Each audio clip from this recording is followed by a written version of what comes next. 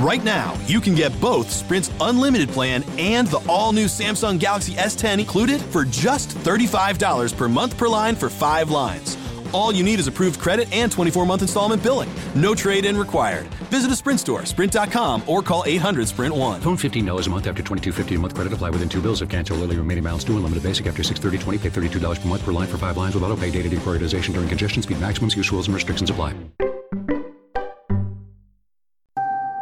Right now, you can get both Sprint's unlimited plan and the all-new Samsung Galaxy S10 included for just $35 per month per line for 5 lines. All you need is approved credit and 24-month installment billing. No trade-in required. Visit a Sprint store, sprint.com, or call 800-SPRINT-1. Phone $15 a month after $22.50 a month credit. Apply within 2 bills. If cancel early, remaining balance due. Unlimited basic after $630.20. Pay $32 per month per line for 5 lines with auto-pay. Data deprioritization during congestion. Speed maximums. Use rules and restrictions apply.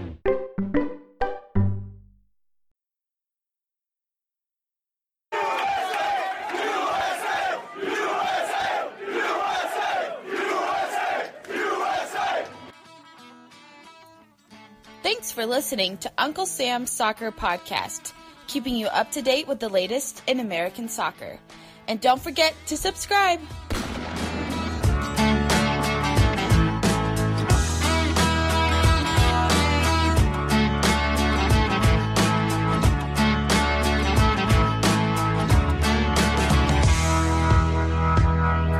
Welcome to this edition of Uncle Sam's Soccer Podcast. I'm Stephen Stephan. Down in Texas is Arman Kafai.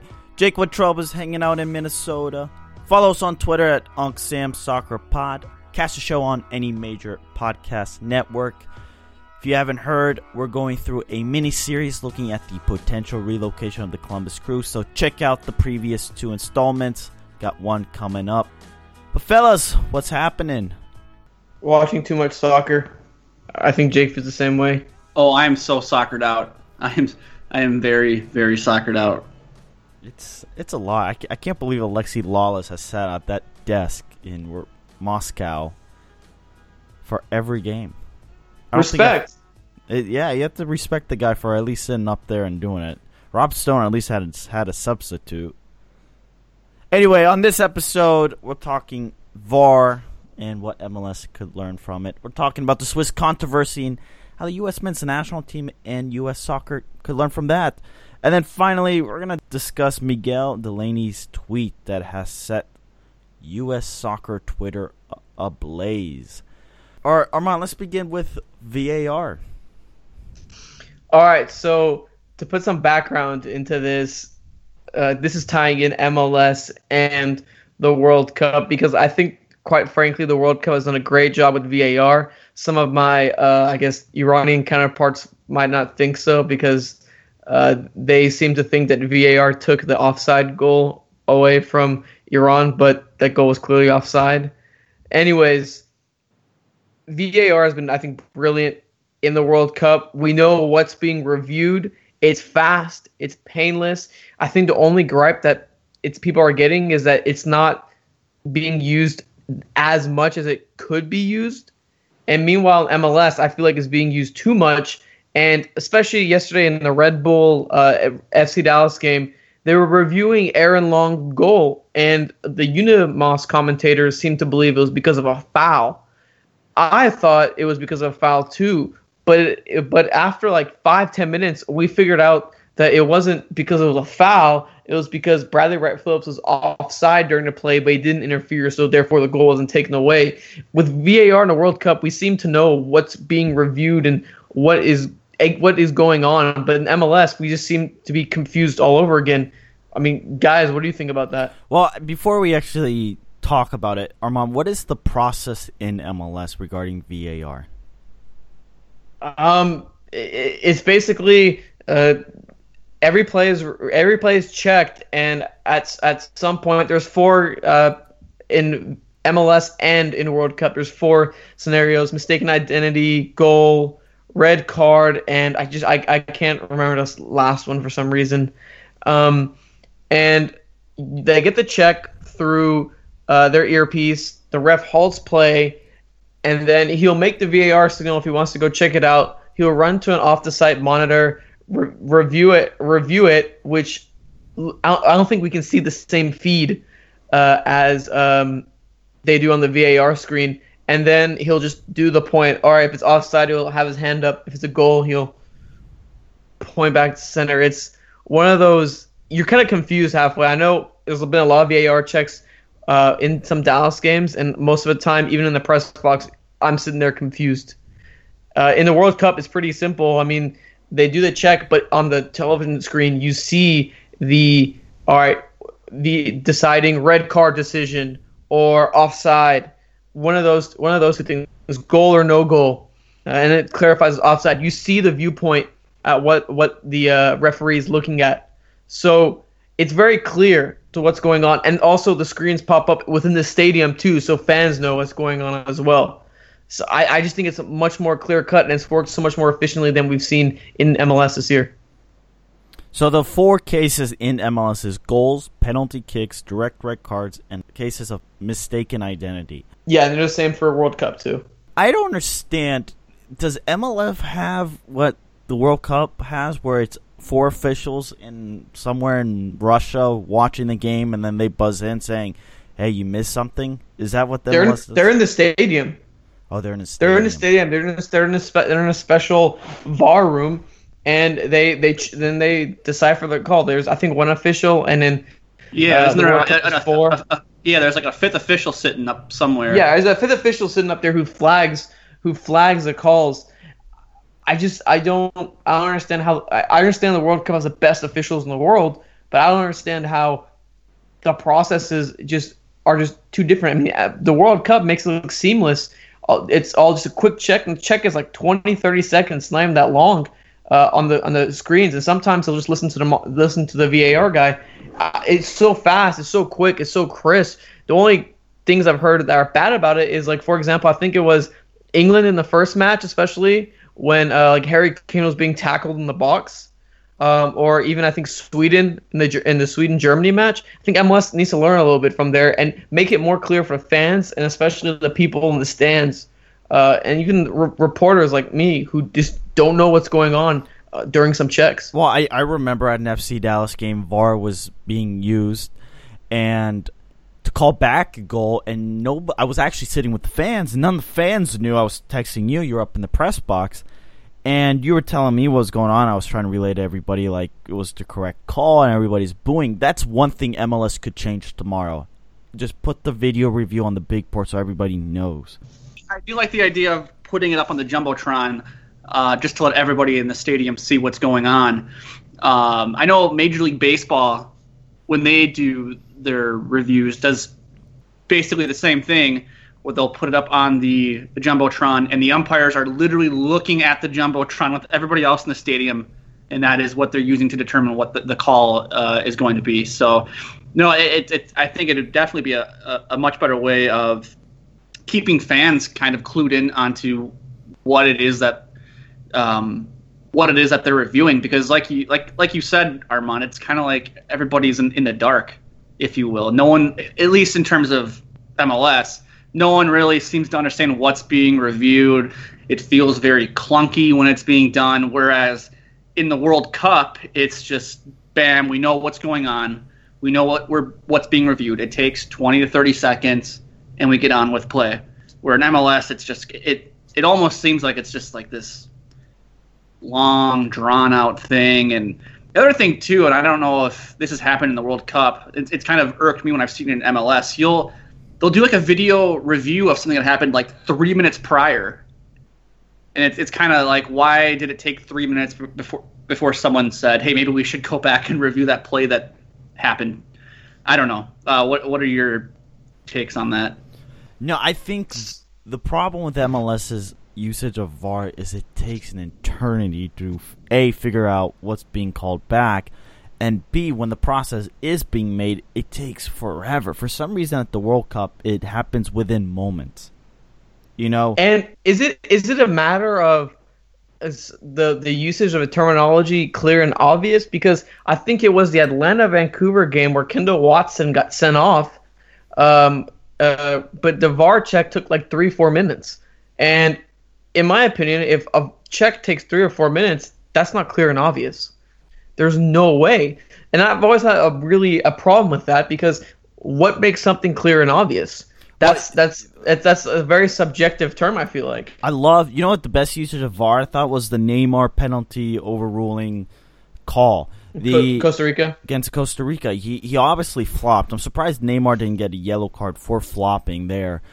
But it's just quick. And MLS is, and just American sports in general, God, NFL replay could take 10 minutes sometimes. Like, come on, let's go. People have lives. We just can't sit around wasting time at an NFL or MLB or the final 2 minutes of a basketball game where everything is looked at. God, MLS, speed the game up, because these World Cup games start on time. They finish when you could predict when they finish. Now, stoppage time, it's interesting. FIFA has really made a conscious decision to extend to the full 45 minutes. You know, you see the longer 5 to 7 minute stoppage times, which, you know, you just wouldn't ever see in a Premier League game or even in the Champions League. It's always, if you got 5 minutes in one of those, then you were really lucky. Typically, it's just always a traditional 4 minutes. Like, it's, you know, you're getting 4 extra minutes. But, you know, at the FIFA World Cup, it seems like you can get a lot more time than that, depending on, you know, time wasting or injuries or goal celebrations. I just think MLS needs to learn, and I hope they do. I really do. I hope they don't have their heads in the sand and, I don't know, letting everything go by, because that's what it feels like sometimes. I mean, yeah, I agree. The VAR checks shouldn't take that long, especially if the terminology clear and obvious. I think that should limit a VAR check to like a minute and a half, 2 minutes.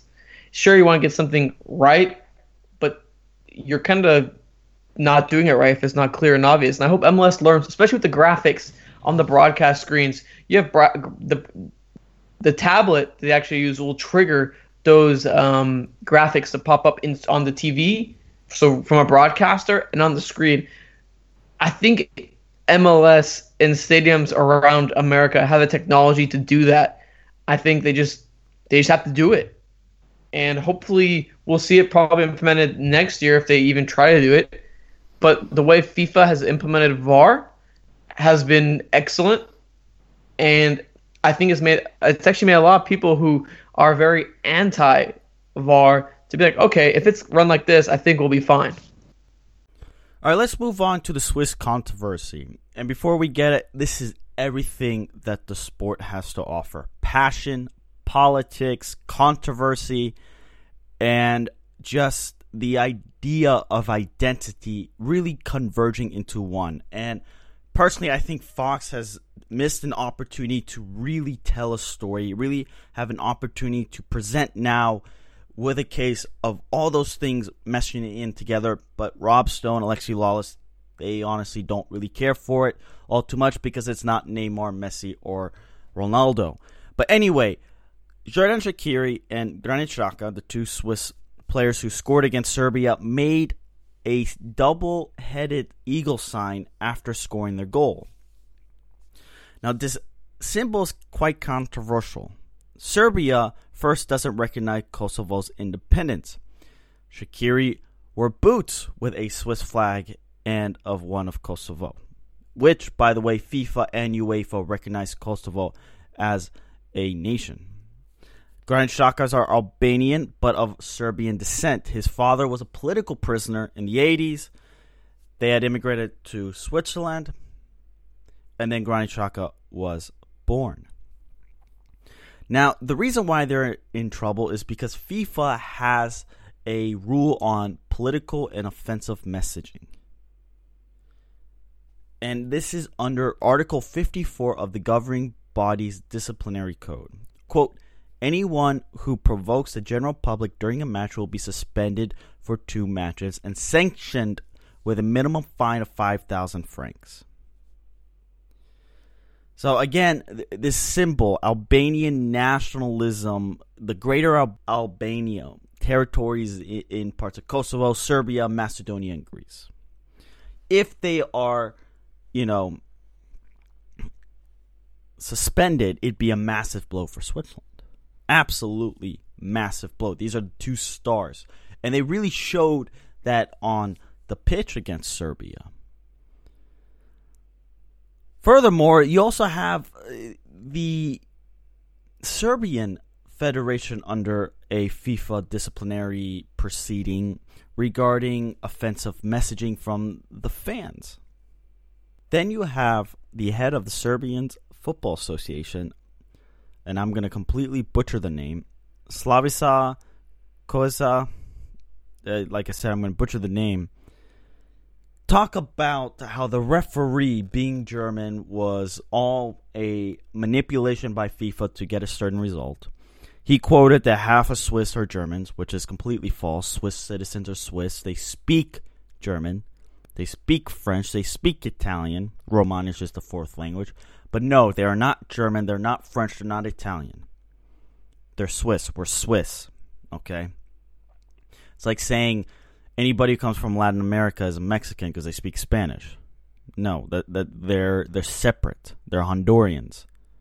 They're Mexicans. They're Cubans. They're different identities.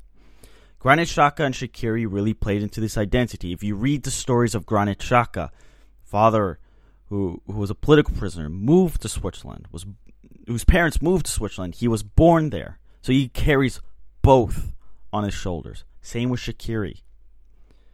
You know, Shaqiri wrote in the Players' Tribune, or said in the Players' Tribune, quote, "When I run onto the field at the 2018 World Cup, I will have the flags of both Switzerland and Kosovo on my boots. Not because of politics or anything like that, but because the flags tell my story. The story of my life. Don't worry, the Swiss flag's on my left foot."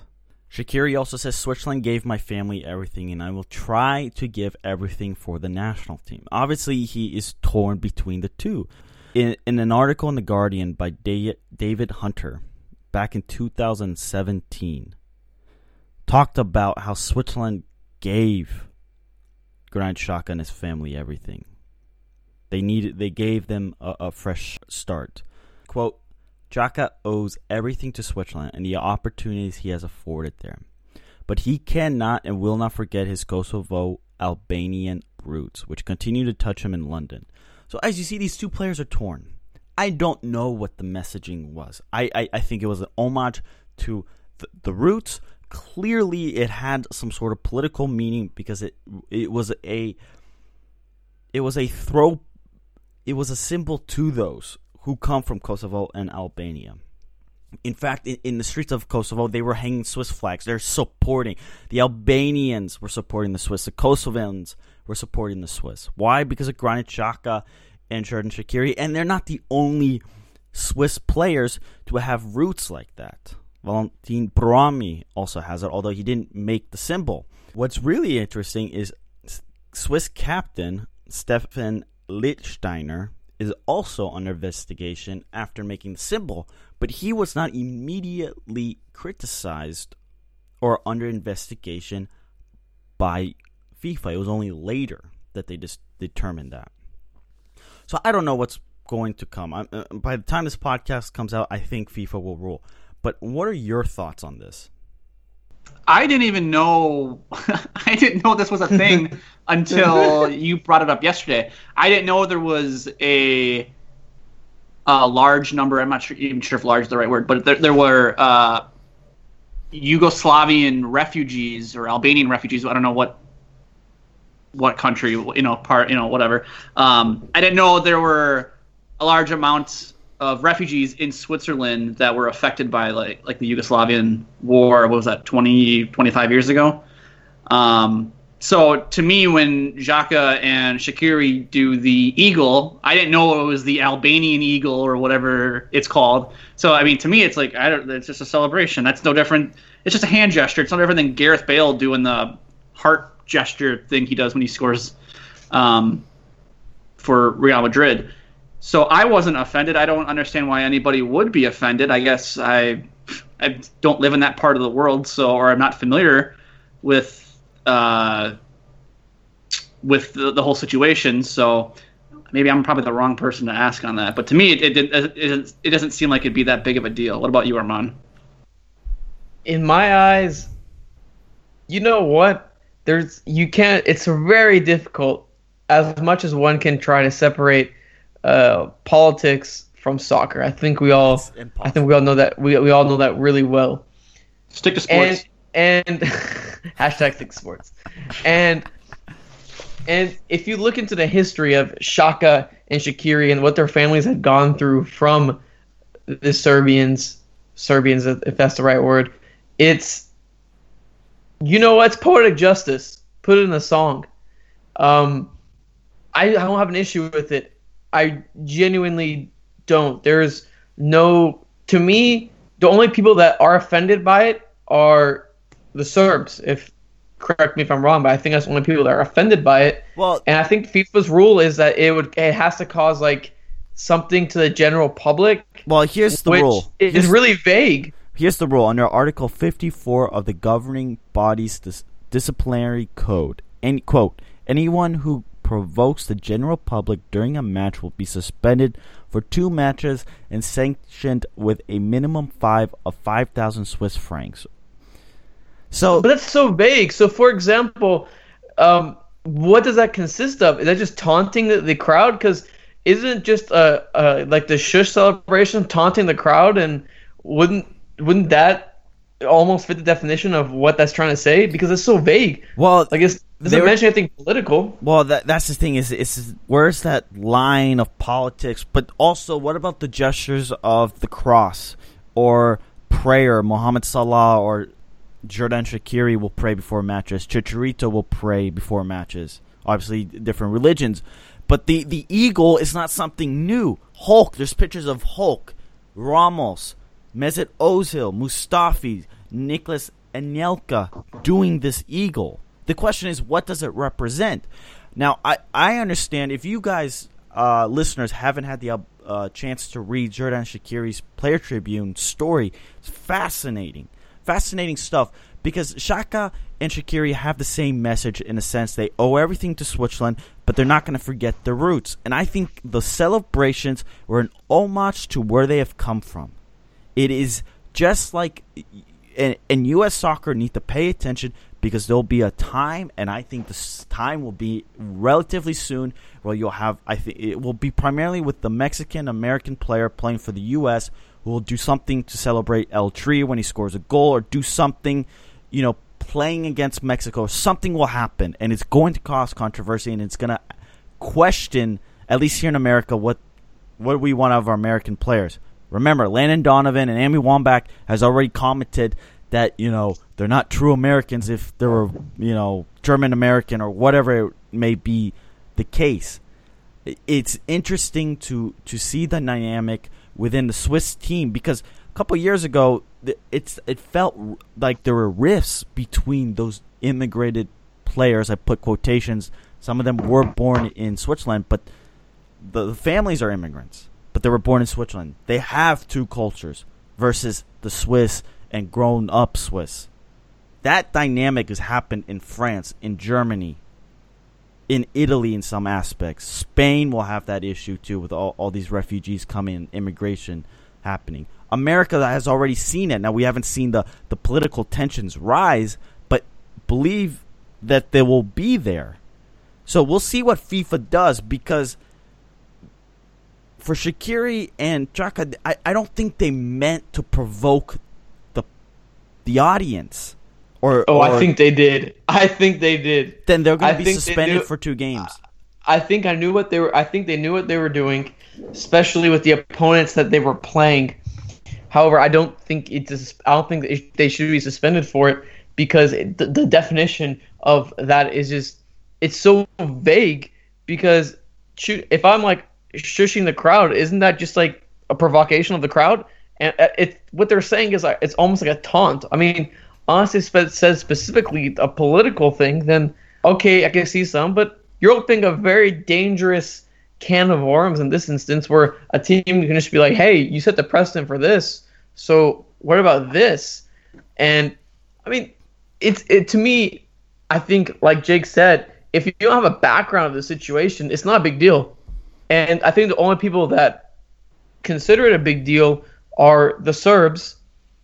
And also part of it might have to be because they also lost a really just gut-wrenching loss. They went from guaranteeing their advancing to being on the outside looking in now.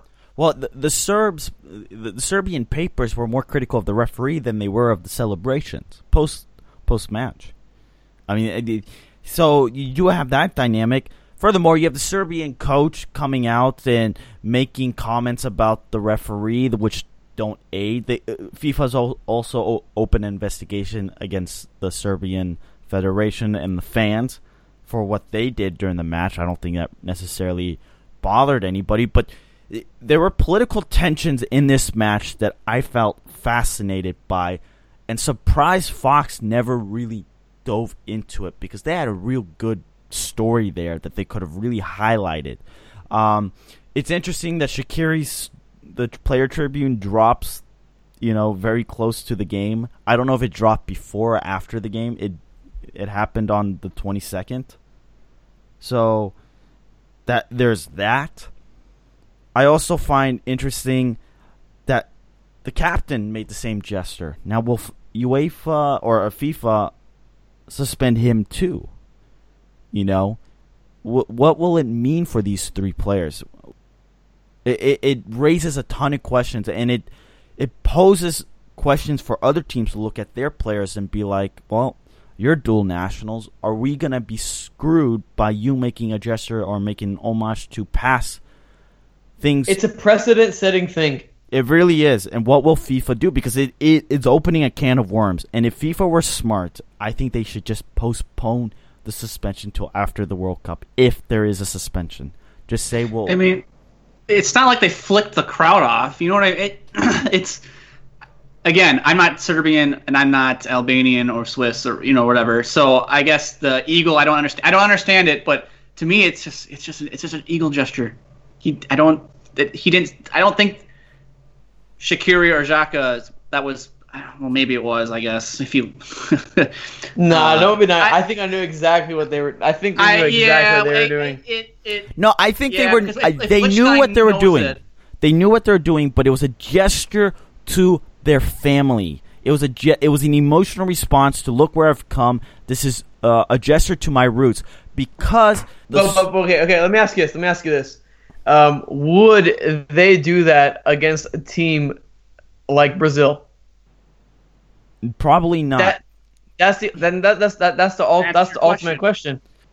It's also ethnic. I mean, there's also this hatred between Albanians and Serbs. I mean, if you do some research, you'll find that immediately. I just went through and watched the Shaqiri's highlights against Honduras in 2014, where he scored a hat trick, and not in one did he do that eagle. I think he knows exactly what he was doing, or bird, whatever it is. I think he knew exactly what he was doing, and I think the opponent also charged that as well. I think it was definitely a statement. The question is, how are we going to interpret that wording of that thing? Because that's very vague in my eyes, and to suspend players in the World Cup, it's a pretty tough and tall punishment. I think it's setting a very interesting precedent, especially with how that wording is meant, the connotation behind that.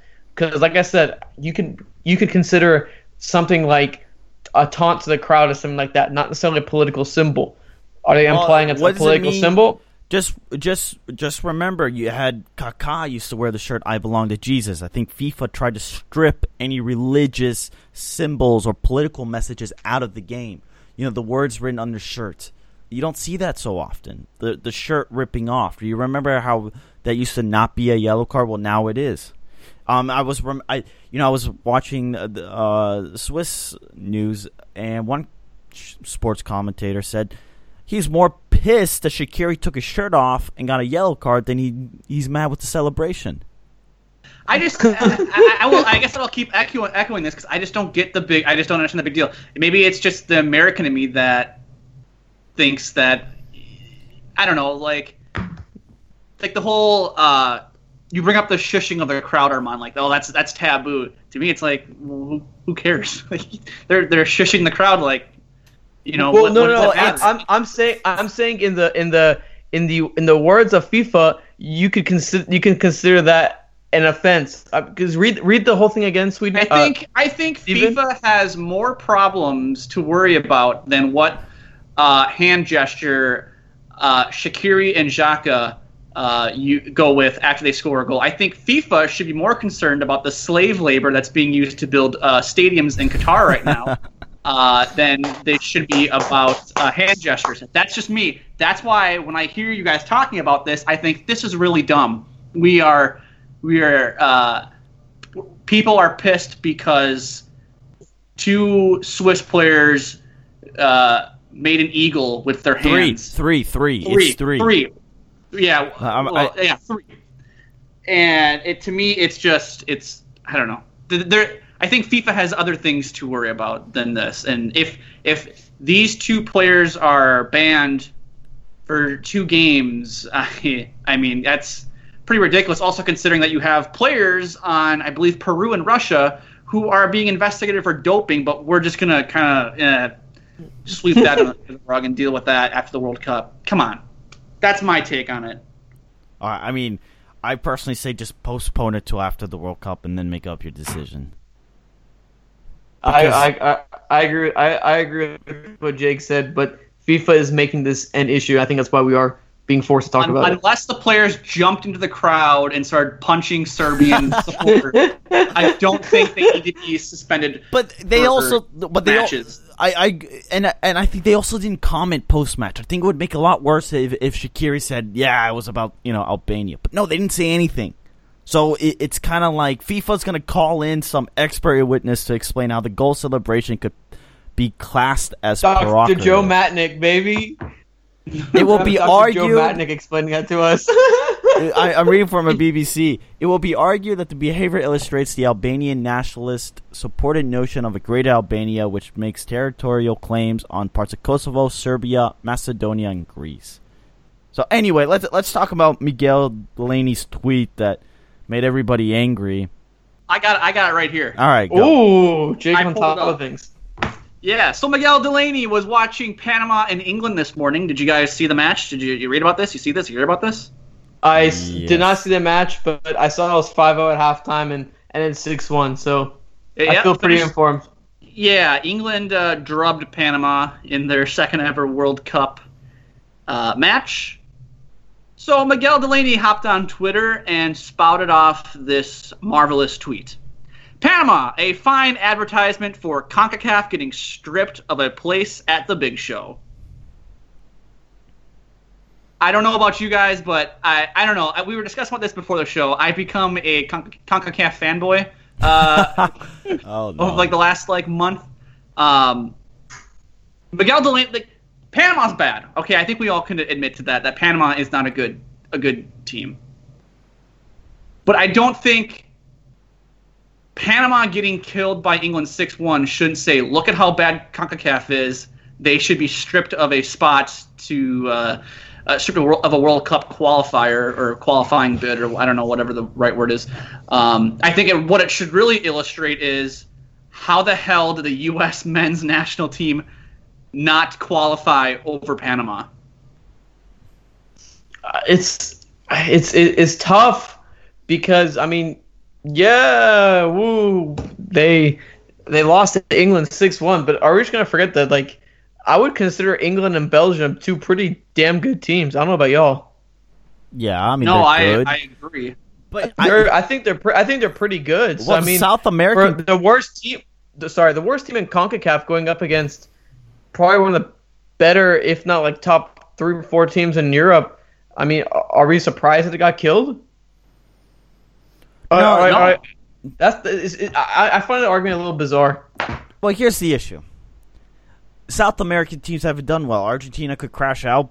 Brazil could potentially not qualify out of the group. Colombia could not qualify. Peru's been knocked out. Peru's been knocked out. So Uruguay could be the only team to advance to the round of 16 out of CONMEBOL. And I believe if Senegal doesn't beat Colombia next week, there wouldn't be any team, no African team. And okay. What's the Asian team that's advancing? Japan? Iran has a chance to advance too. Iran and Japan are the only two teams out of Asia that could advance. And Korea, but Korea has a very unlikely chance. Yeah, they're not beating the Germans. Sorry, Korea. How does Korea have a chance? They've lost 2 games. Because doesn't matter Germany beat Sweden. Go ahead. That's how it. They all have Germany beat Sweden, so Sweden's sitting on 3 points, Germany's sitting on 3 points, and Korea sitting on 0 points. So theoretically, Korea could beat Germany, and then go through on goal differential if they were to somehow miraculously beat Germany by like more than 3 goals. Okay, no chance.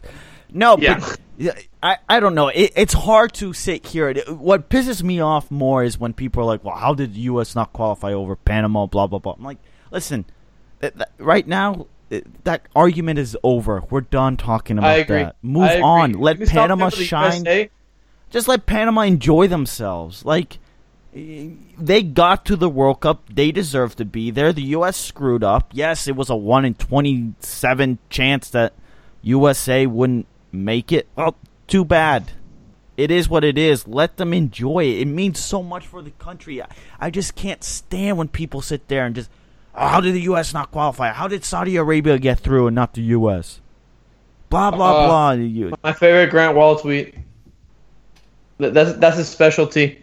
Those amazing takes. Yeah, I don't. Like I said, it's Panama's moment. Can we stop making this all about the United States? We get it. It's a failure, and we should continue to pound it. But can we delay that until July, and then come back and then come back? I'm not saying we should postpone, reform USSF and expect more, but like, can we just talk about Panama a little bit? You know? Oh, just like, okay, don't forget. Good. Like, Chile didn't qualify, Italy didn't qualify, and the Netherlands didn't qualify. And those teams, what you would say are, I don't know, Italy and the Holland always have the potential to make a deep run. Chile, on the other hand, I don't know how far they typically get, but you think they would be a World Cup regular with the talented players they have playing at big clubs in Europe. So people need to calm down and just stop overreacting. And the thing is, too, in 8 years when we expand the field to 48 teams, you're going to have a lot more Panamas playing in the World Cup, and you're going to have a lot more teams losing to teams like Belgium and England 6-1 on a regular basis. So if you're upset about Panama making the World Cup now, just wait until Trinidad and Tobago's there in 2026. It's a very funny argument because CONCACAF only gets 3.5 spots, and stripping that half spot, I mean, okay, maybe CONCACAF isn't the best region, but just watching some of the other teams play, sure, it sucks US didn't make it, but I don't think CONCACAF is also the worst region out there either. No. I used to be that guy that thought it was the worst region, but after I don't watching think it is. I don't think it is. I've watched Asian qualifiers all throughout, highlights, games. The many of the, and if you don't agree with me, you can at my handle on Twitter at Arman Kafai.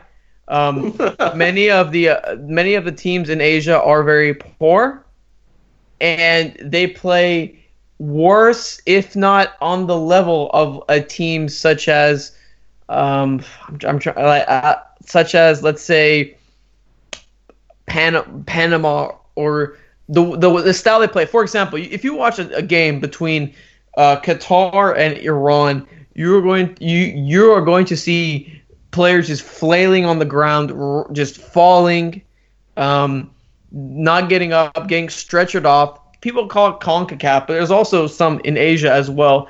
And I know I might get some backlash for this, but I don't. Asia's bottom feeder teams are not as good as CONCACAF's bottom feeder teams.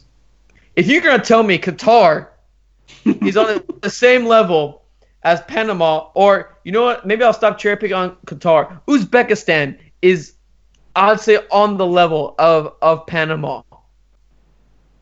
CONCACAF is not the worst region. You can come at me. You don't even have to talk. Don't compare them to Iran. Compare them to Saudi Arabia, who've been blown out 6-0 over 2 games.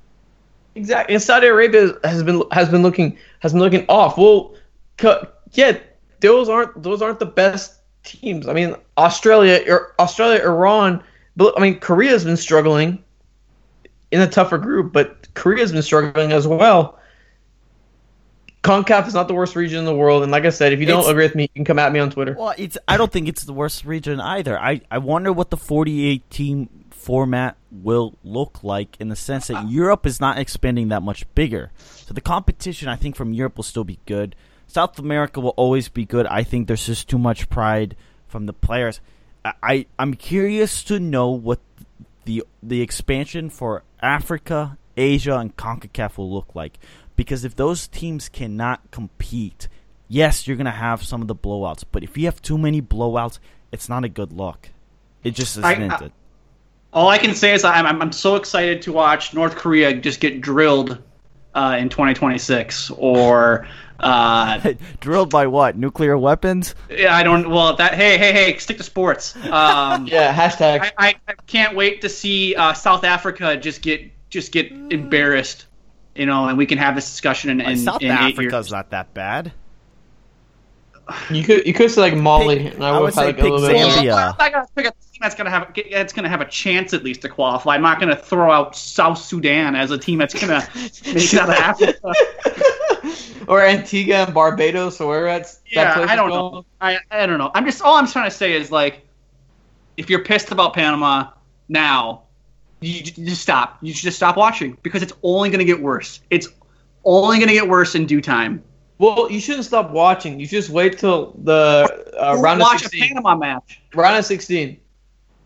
Go. Wait till round of 16. Then you can get all the European giants such as Spain and Portugal, who one of them could be going home on Monday. I mean. Like I said, people I think it's overreaction season because it's the World Cup. So after every game there has to be some sort of overreaction going on, and I think that's what we're seeing, right? Like, pick your spots. I mean, you don't need to watch every single game. If I didn't watch France and Australia because I didn't care to watch France and Australia. Okay, I don't need to see France destroy Australia. It does not something I need to see. It didn't happen, but I assumed it was going to happen. So I don't know. We all knew Panama was going to get killed in the World Cup.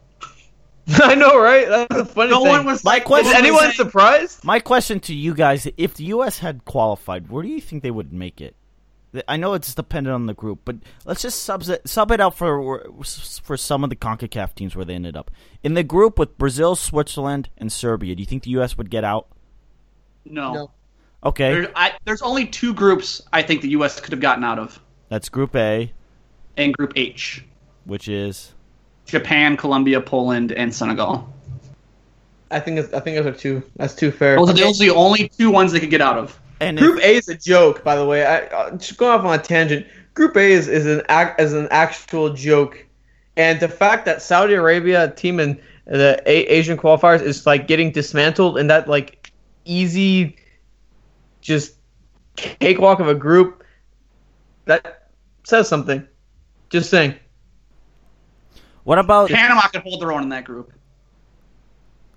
Yeah, well, we'll see what Panama does on the final day. I'm curious to know what Panama does on the final day against Tunisia. If they can get a decent result, I think it just illustrates that England and Belgium are just superior. But I don't know. Well, it's the World Cup. It's overreaction. We're going to continue our overreaction season. I love it. It is. Hey, wait. Before we hop off or whatever, just give me your Stephen, Jake. I'll give you mine after both y'all's. What's your overreaction of the World Cup? Neymar is a brat. Jake?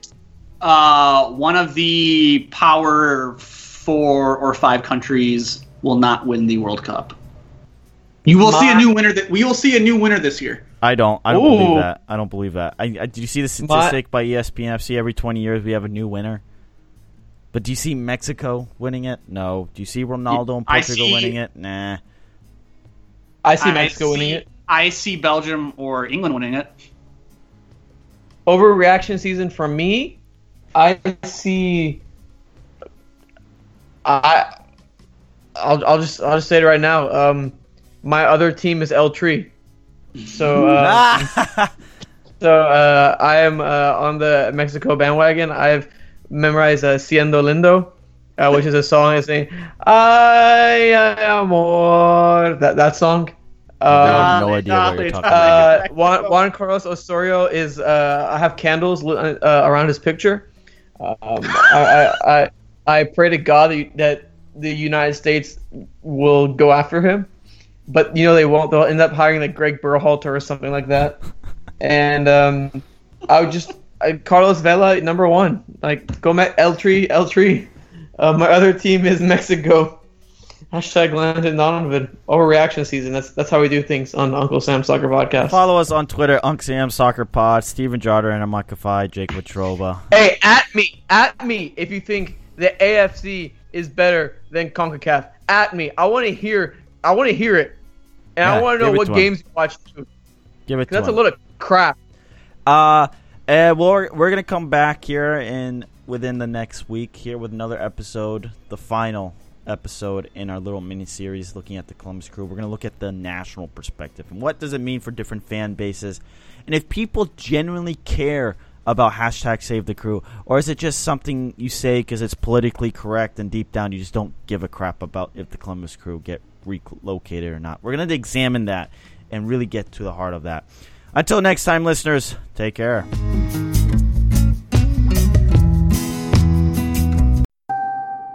Right now, you can get both Sprint's unlimited plan and the iPhone XR with its amazing camera included for just $35 per month per line for 5 lines. All you need is approved credit and 24-month installment billing. No trade-in required.